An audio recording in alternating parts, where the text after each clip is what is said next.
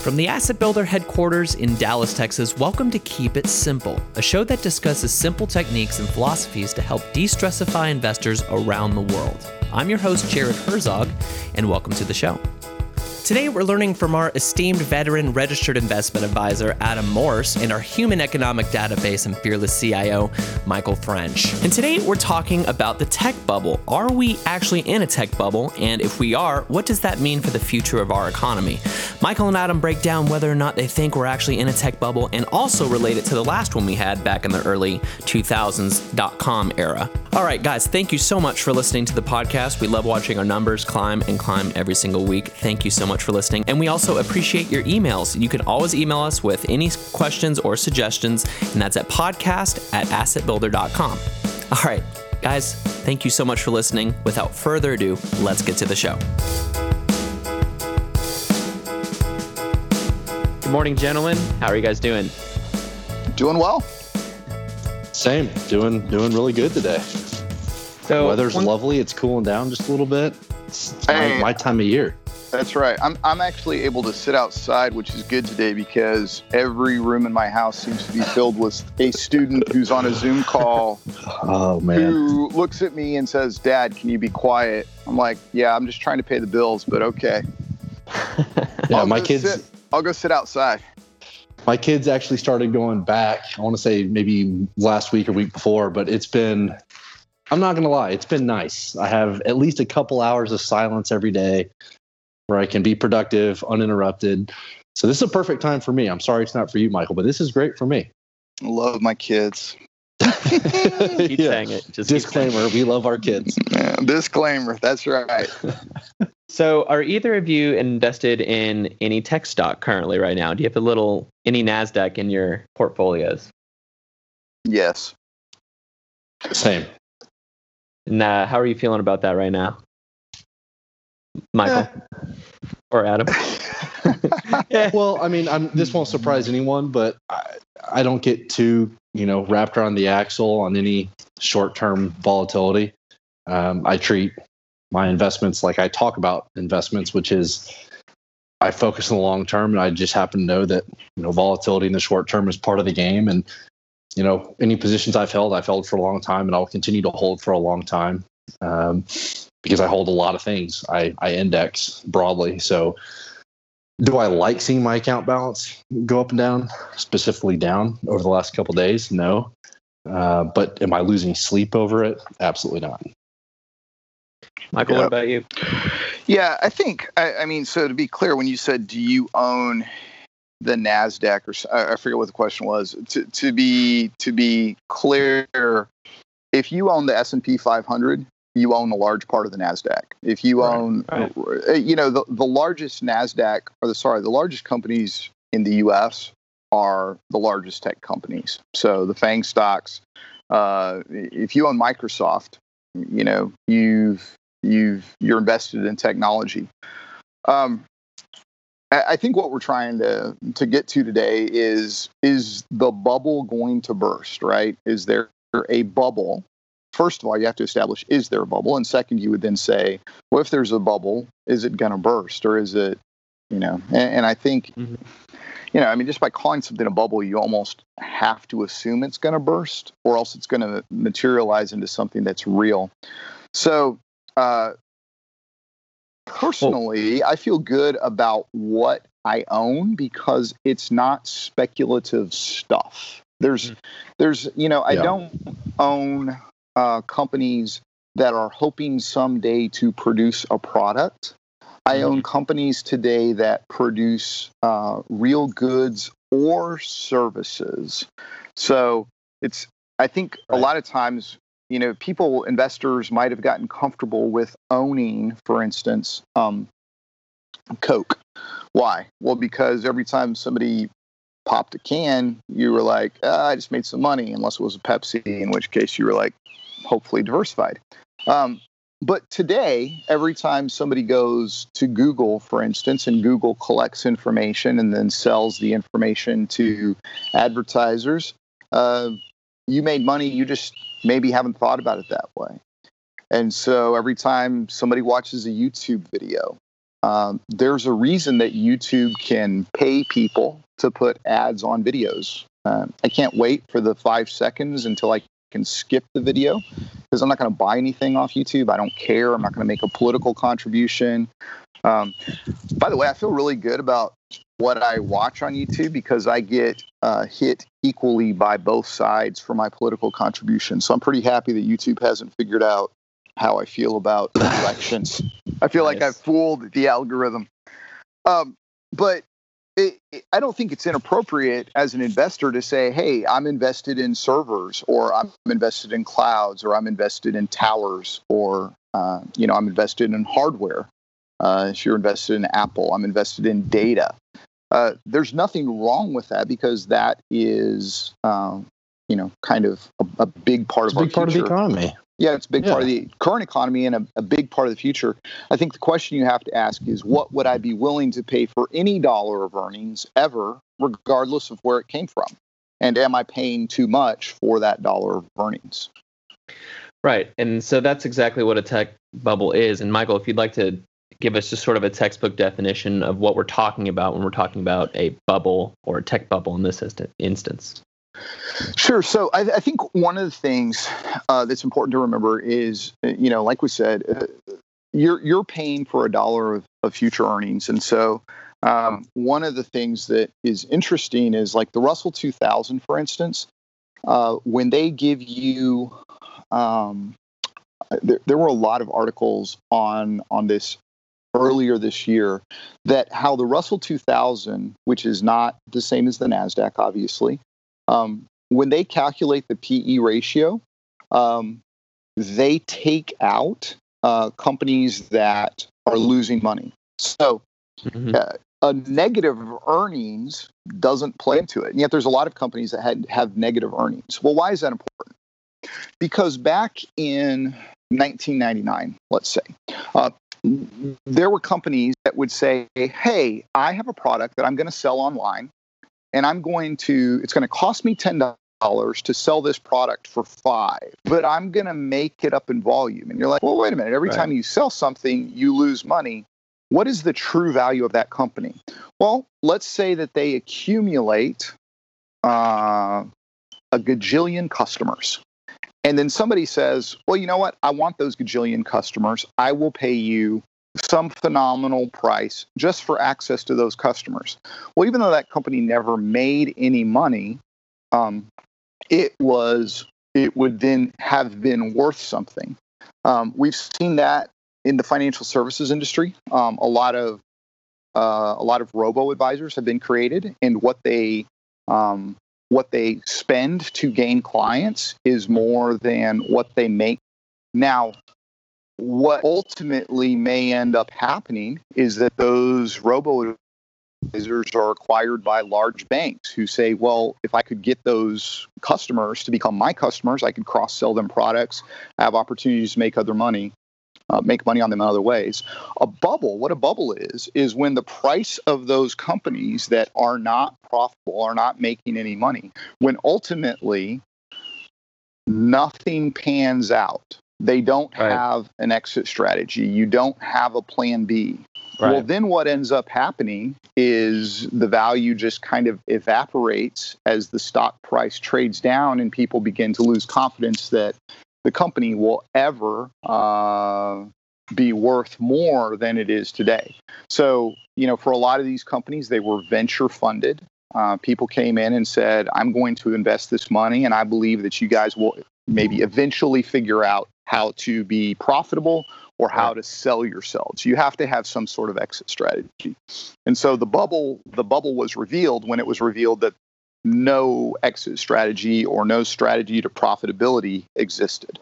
And now you're talking about the 2000 .com bubble, and Adam, I think that would be an interesting point to talk about. How do you think this tech bubble, as it were, compares to the tech bubble back then? Yeah, so when you asked Michael to define what a tech bubble is, I don't necessarily think a bubble is a bubble is a bubble, right? So now I think what's important is to kind of look at what is the driver of, if we're in a bubble, what's the driver of the bubble? Right. I think there's a discrepancy between what we're seeing today and what we saw back in 1999 and 2000. Right. Back in 99 and 2000, the internet was brand new. So we were seeing investors, not only a growth in individual investors investing into the market, but it was for any investor, institutional or retail, it was their first kind of interaction with companies that were based around the economy of the internet. What Michael was just describing, and let's use robo-investors as an example. The reason why most of these companies are venture funded is because the upfront costs to build a company based around the internet, which what that really means is based around software in some measure, the upfront fixed costs are very high. You have to build the thing, whatever it is you're offering, whether it's Google building their search engine or YouTube or Facebook building their network, whatever the case is, you have to build it first before you ever know if you're going to be able to generate revenue off of it. And that's a big bet, okay? Yeah. Because all these internet companies are based on one thing, and that's scale, right? Yeah. You have to reach scale. That's the bet these robo-advisors made, is that we're going to offer smaller amounts of value to each individual client because we're not going to be meeting with them. We're not going to be talking to them. We really can't have any personal interaction with them. But we're going to offer that smaller amount of value to a much larger number of people at the end of the day, because the internet means that our addressable market is essentially as big as you want it to be. The problem with that is you have all this upfront investment, all this upfront fixed cost leveraged on the assumption that we're going to reach scale. Well, what happens if we don't reach scale? What happens if we're wrong and we can't cross that penny gap, or the value we think we're offering customers or investors is not there? In 99, 2000, I think investors didn't understand that economy. They were looking at these companies and analyzing them using their assumptions they'd used to analyze companies like Coca-Cola or JCPenney or these brick and mortar companies that were founded on the real world.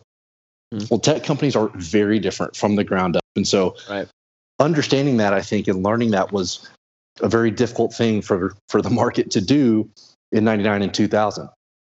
I think today, now I still think there are a lot of investors that don't really understand kind of the intricacies behind a company based around the internet and the economy of the internet. Mm-hmm. But I think today, it's not just tech companies that we're seeing with historically high PE ratios. It's across the equity market. And so I think you have to kind of look below the surface and what the driver of that would be, as opposed to just this assumption that all stocks are. I think it's kind of the only game in town. And Michael, maybe you have a different opinion, maybe you disagree, but I think a lot of this is, well, where else can investors go? I mean, where else in the market can we go to get a decent return? Interest rates are at the floor. I mean, if you're a US-based investor, I don't have much option. Yeah. Yeah, I agree with that. I think that there's a lot of people who are looking to put their money to work. We've talked about this in previous podcasts, the number of retail accounts that were opened during the early part of this year, where,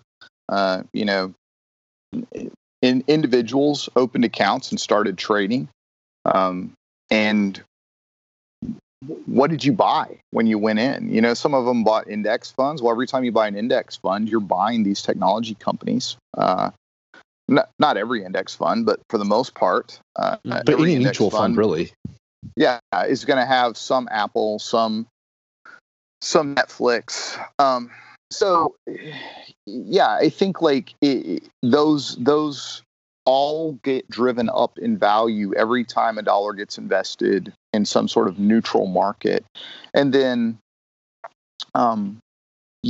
like Adam said, a lot of companies right now are trading at high PE ratios. And it's just, I think one of the questions that we've talked about is low interest rates, but also Fed money. Every time the Fed puts money into the system, every time, when people got stimulus checks, a lot of people needed them. A lot of people needed to go out and pay rent and buy food and groceries, but a lot of people didn't.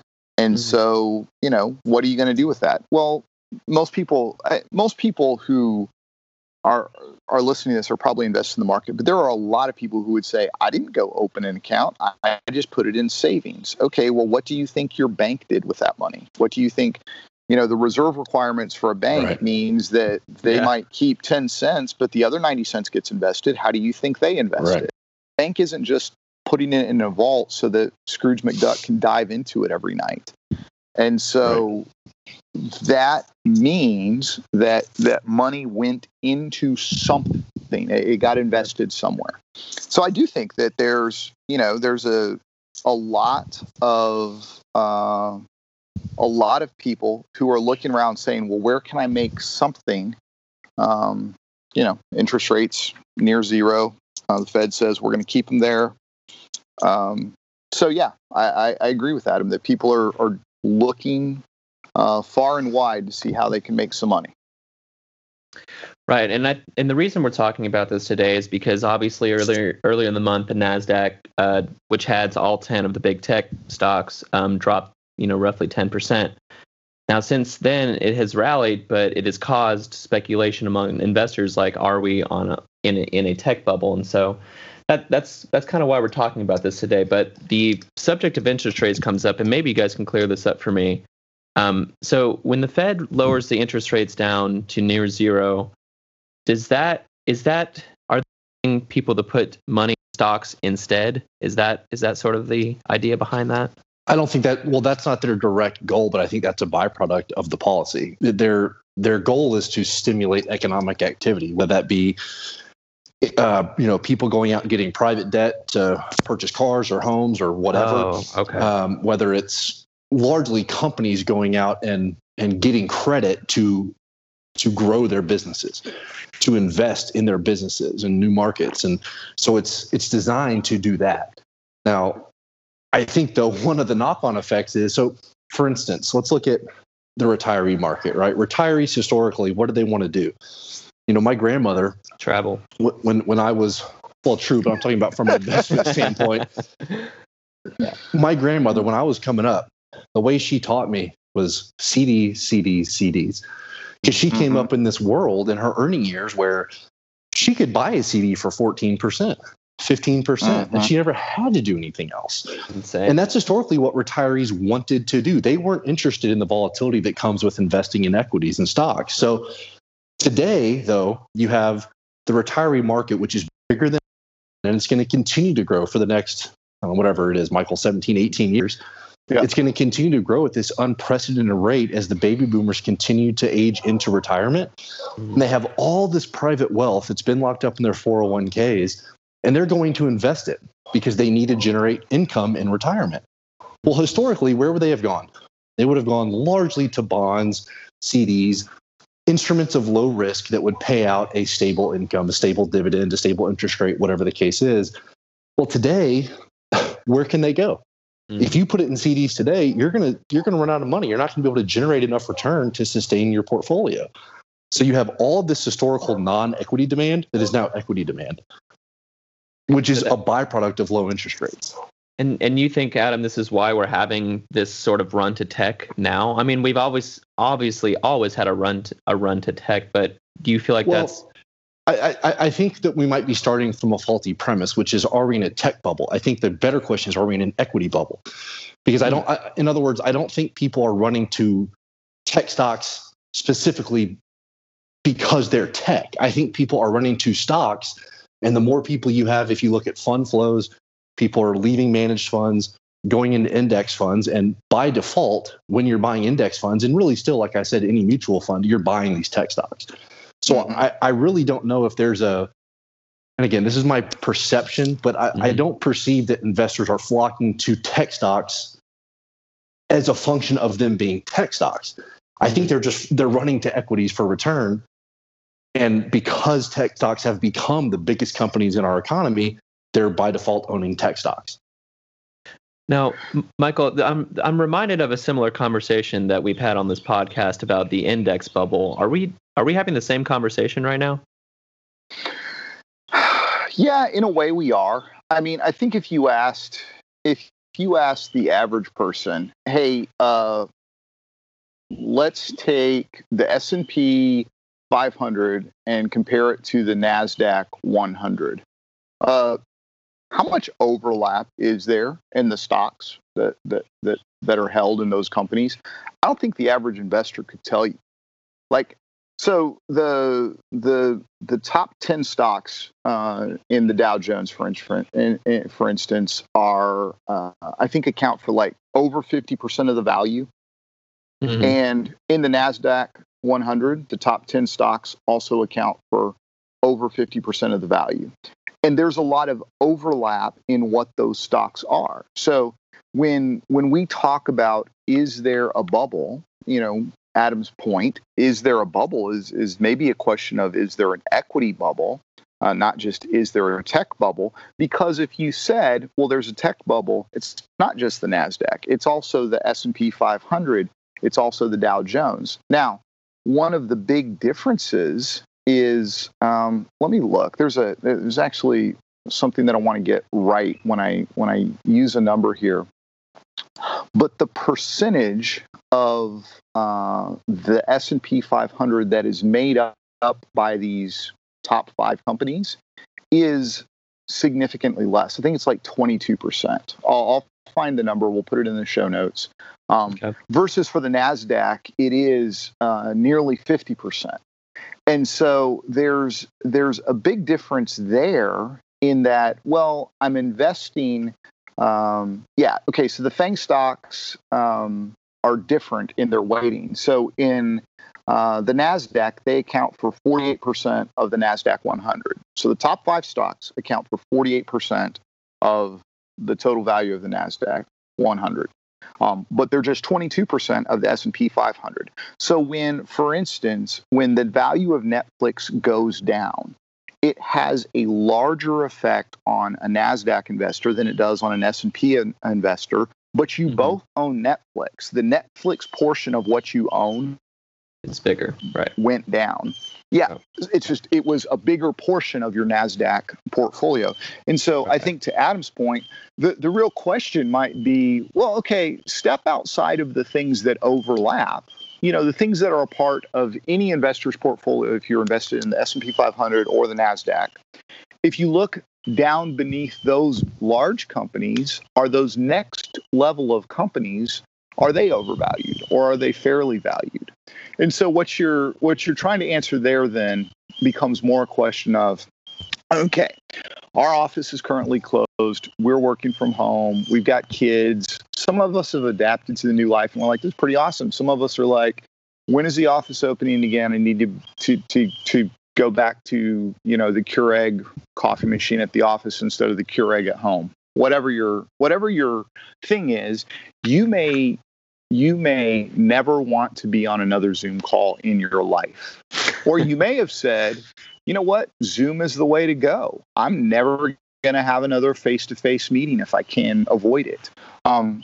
Churches on Sundays, the churches that are reopening, they're seeing a lot of people who are like, yeah, I'll show up and I don't care if it's humid and 85 degrees outside. I would rather meet in person. And then there are some people who are like, wait, we're still going to stream these services, right? Because I love just kicking it on a couch with maybe the family next door. Right. That's my community now. So it's not yet clear that Zoom or the technology that allows us to stream services live on Sundays or, connect digitally, it's not yet clear if we're going to greatly reduce our reliance on those services as we come out of a pandemic, or are we going to say, oh, that's the new normal? So am I ever going to go to the mall again? I hate the mall. So, no, I'm never going to go again. But are my kids? My kids, we live near a shopping center. It's the Domain in Austin. They can kind of walk-ish. They want to go there and hang out. They just want to be with their friends in not our backyard or a friend's backyard or at somebody's pool. They want to be over there. So I'm not sure that they're real consumers, because if they are, I'd like to know where they got the money. But they do enjoy being there. And I think there are a lot of people, I've driven over there, taken them, picked them up, and you see a lot of people who are like shopping or at least wandering around wanting to be social. And so I think the question of, hey, does H&M, does Zara, does Macy's, does, Nordstrom's, do these companies go online and sell less, merchandise? Do companies like Pottery Barn and Restoration Hardware, do they continue to make a ton of money because people are like nesting and spending all their money on making their home a nice place because that's where they're spending all their time now? We don't know the answer to those things going forward.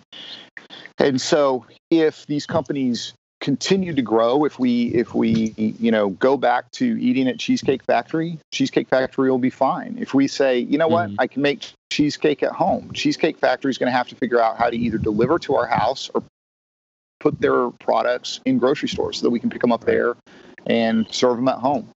So I think there's just a lot of unanswered questions before you can get to, yes, these companies are way overvalued. Now, Adam, going forward, just like Michael was saying, what's going to happen, do you think? Now, I realize we're speculating here, but what do you think will happen as in terms of a tech bubble possibly bursting when interest rates are brought back to normal again? Well, I mean, who knows when that'll be? The Fed just came out yesterday and said, we're looking at, I think it was 2023 at least, unless inflation goes above 2% first, and then they'll raise rates. So who knows when that will be? I do think at some point, and again, I'm going to keep making this point. I wouldn't speak just to tech stocks. I would speak to equities in general. Mm-hmm. I think equity prices will come down at some point. Now, I wouldn't, if rates go up, obviously it's not any big prediction to say equity prices will drop. I think that needs to happen at some point just for the health of our economy. I do think PE ratios are high. I think you're having to spend more and more for that dollar of earnings, that dollar of growth, and so your net return's going down. Now, do I think that's unique to tech stocks?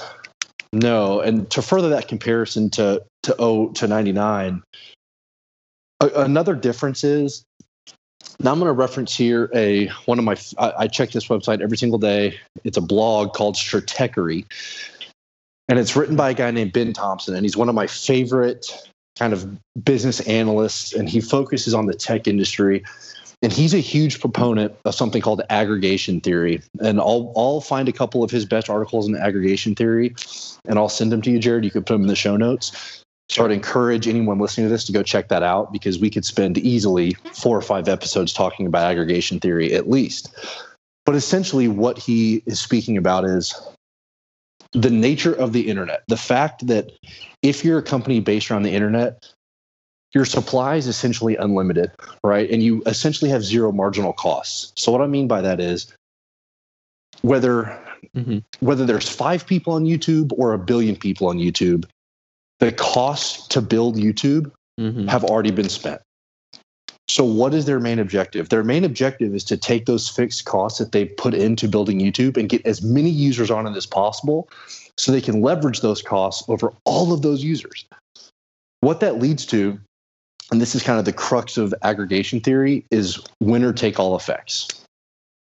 In 99, the internet was just coming into its own, so it was kind of the Wild West. You had all of these companies starting up, and not only did investors not really understand what the nature of the internet meant for business, but a lot of these businesses didn't know what the nature of the internet meant for these businesses.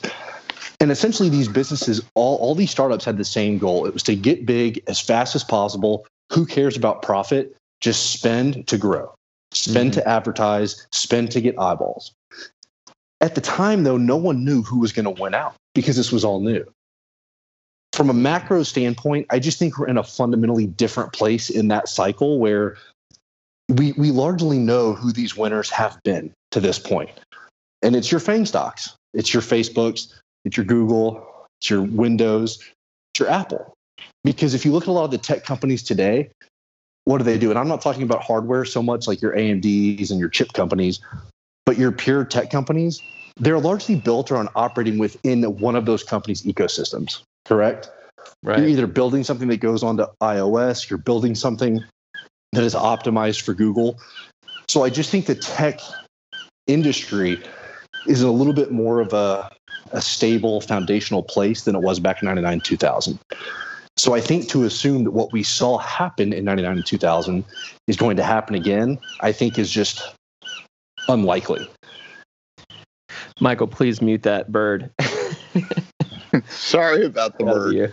Are you investing in exotic birds, Michael? I am. I have found that is the way to go. That's funny. I took my advice from Adam Morris, super advisor. No. You might need to go listen to one of our episodes. We actually talked about exotic birds, and it doesn't end well. Oh, crud. He just flew away.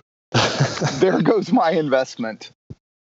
So, Adam, in the tech bubble in the 2000s, was it, now you're making the case that it could be more of an equity bubble than a tech, and that was not the case in the 2000 bubble. Is that correct? It was specifically tech? Yes, correct. Okay.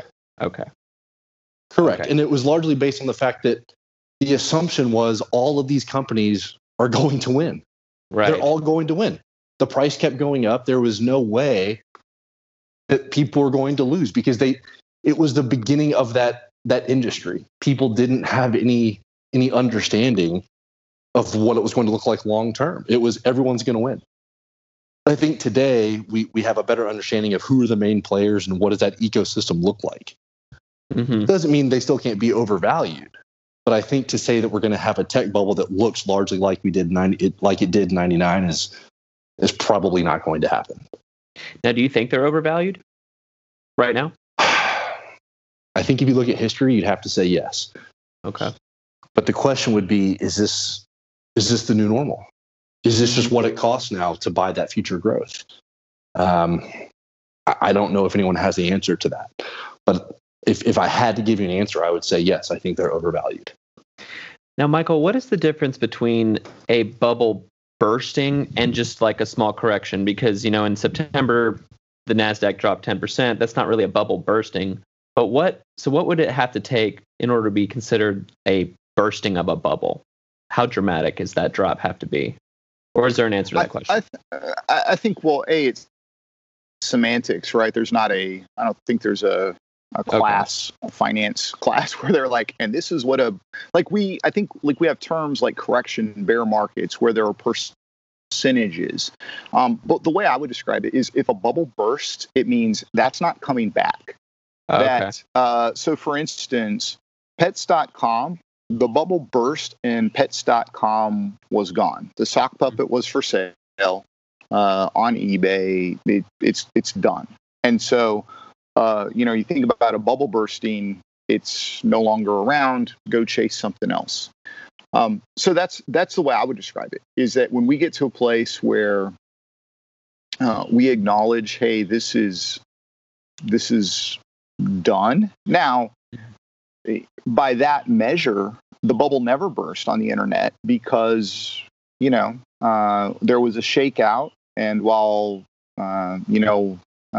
name some companies that didn't survive, Amazon absolutely did. There's an advertisement right now that says for every Amazon, there was a something. For every Netflix, there was a something. And so I think that's will we continue to have corrections? Sure. Does that mean that, you need to get out and you need to make sure that you don't own large sections of the economy? Like, do you want to not own Apple? Do you want to not own the iPhone 15 when it comes out? Do you want to not own the routers and the cables that are connecting the world? I don't think so. I don't think that makes any sense. Do you maybe not want to put all your eggs in that basket? Probably a good idea. Probably a good idea to be somewhat measured in your investment, somewhat diversified. Which really, that's what it comes down to is, do I still want to be a diversified investor? I think you do. Is there somebody making an argument for, hey, whatever you do, don't diversify? Let's talk to that guy, because I'd like to get, kind of that take on it. Why do you have that view of it? But, I mean, we continue to kind of be in the place where we would say, hey, be diversified. Make sure that you're investing in a variety of industries, not just in tech, and be thoughtful about how you diversify. Like I said, if you think, well, I've bought the NASDAQ and the S&P, those aren't correlated at all, you're very wrong. And so, talk to somebody who can give you the guidance if you don't feel comfortable doing it yourself. Figure out what it is that you're trying to accomplish, and then work to implement the strategy. That's beautiful. Yeah, I think that's the main point, right? Is we can sit here and speculate all day on are we in a bubble? Is the bubble going to burst? What's the burst going to look like if it bursts? And don't get me wrong, I find those conversations as interesting as anyone. But ultimately, I think at the end of the day, you have to say, okay, well, what do I do about that? Like, in light of that information, what's the best way to handle it? And I think it's what Michael just outlined is, let's just assume that at some point things are going to go down and that other things are going to go up when these things are going down. And what does that mean for me? It means you should be diversified. It means you should not put all of your eggs in one basket. Mm-hmm. Bottom line.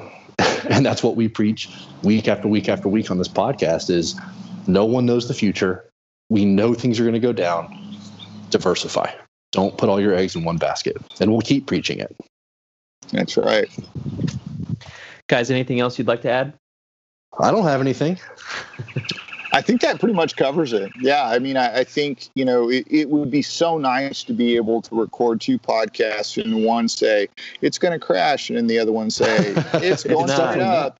And then we wait 6 months and we post date one and we throw it up here and we say, haha. And, that's just not who we are. What we do is we remind you that, hey, nobody knows the future. What you're supposed to be doing is diversifying so that you're well positioned no matter what happens to be in the market no matter what happens. And that should be your goal as an investor. So it would be gratifying to be able to do that. But I do, there's plenty of places people can go if they want to see the guy hitting the button that says buy this, sell that. The market's inundated with those people and those sources of entertainment and media. I'm proud of what we do here because it's not sexy, it's not super exciting, but it is true. Mm-hmm. And so I think it's good that we're saying it. I hope people will take heed. Perfect. I think that's a good place to end. Awesome. All right. We'll talk to you guys again next week.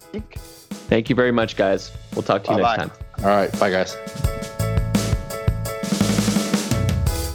If you have a question for either Michael or Adam concerning this topic or anything else, please visit assetbuilder.com/podcast. There you can find their contact information as well as the show notes for every single episode. This podcast is intended for educational purposes only and is not to be construed as an offer, solicitation, recommendation, or endorsement of any particular security, product, or service.